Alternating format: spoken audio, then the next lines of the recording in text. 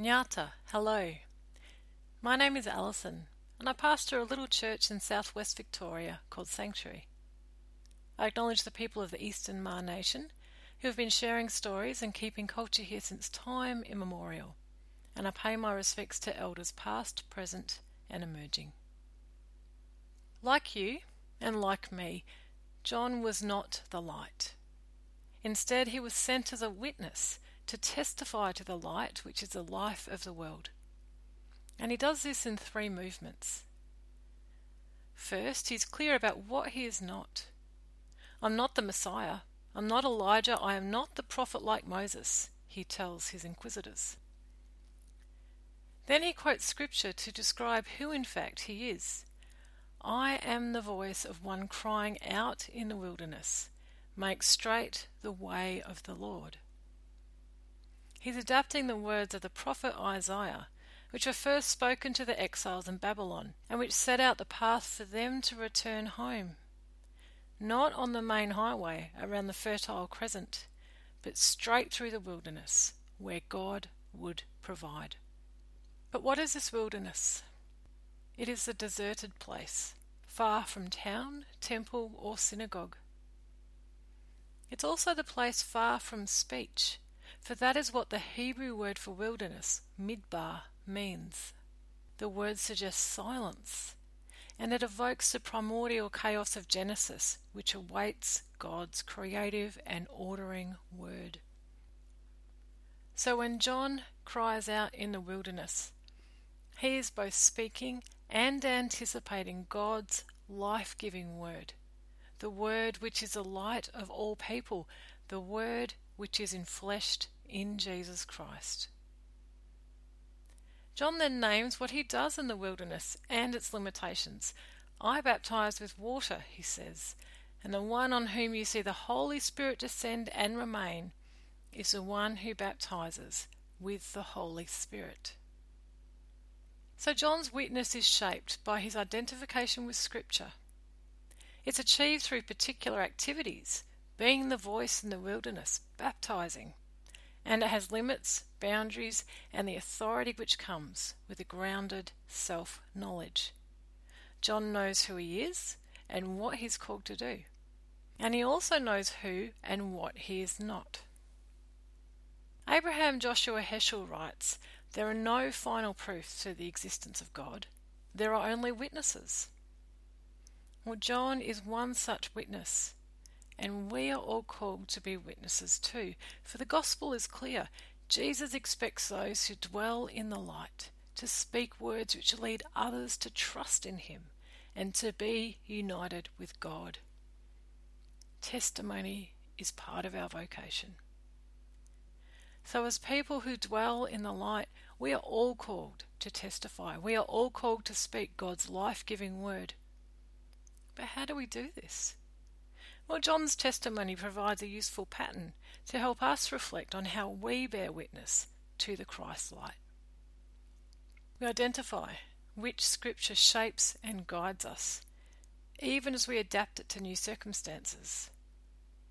We identify the particular activities we do as a witness to Christ, and we become clear about our limitations, recognizing not only who and what we are, but who and what we are not. And so as you think about what your testimony might be, ask yourself, what scripture deeply resonates, or what scripture shapes my life and my work? Wonder, as a witness to Christ, what do I do? That is, what particular activities do I engage in, which are a response to the call of Jesus on my life? Don't just think about work, but about all the other ways you are active in this world, loving, forgiving, praying, being with people, making soup. What do you do as a witness to Jesus Christ? And finally, ask God, what are my limitations? Who or what am I not? And accept with joy the freedom which comes from knowing your own limits. During our service, to give life to this pattern, I interviewed a member of the congregation about their life and work. But this interview is not publicly available. Instead, here's a few words adapted from the testimony I gave at my ordination, and which tell you who and what I am, that is, a pastor prophet in the mould of Jonah. Who and what I'm not, that is, I am not nice. And how my witness is expressed through preaching, pastoring, and prayer. I once came across the idea of a life verse, and I rolled my eyes. Straight away, 2 verses hit me, one from the book of Jonah. It is indeed right for me to be angry, even unto death. And the other from Psalm 139. You knit me in my mother's womb. I am fearfully and wonderfully made. We all like our pastors to be nice, but I can't promise you this, for I've been fearfully and wonderfully made as an angry prophet. Now, prophets get angry when God's love and shalom are disrupted by sin. And when I look around, I see this disruption everywhere. Every person on this earth is fearfully and wonderfully made. And yet too many people are too often denied their full and God-given humanity. Women are put down, children are ignored, people with autism misunderstood, LGBTI plus people are constantly told to change. And when I see this, when I see people being mocked, blocked and denigrated by the powerful, I get mad. And then I get sad. And this madness and this sadness and my knowledge of my own complicity, my own badness, mix into my reading of the scriptures and my prayer. And out of this strange and dark compost emerges new life, sermons and stories and new prayers, a more open heart, a more listening ear, the gifts I share with you as pastor, prophet and friend. And if you want to read the full testimony, you can find it on the Sanctuary website. That's sanctuarybaptist.wordpress.com, and it's called Visions of an Angry Prophet. So that's all for today as I limp towards Christmas. My, what a year it's been.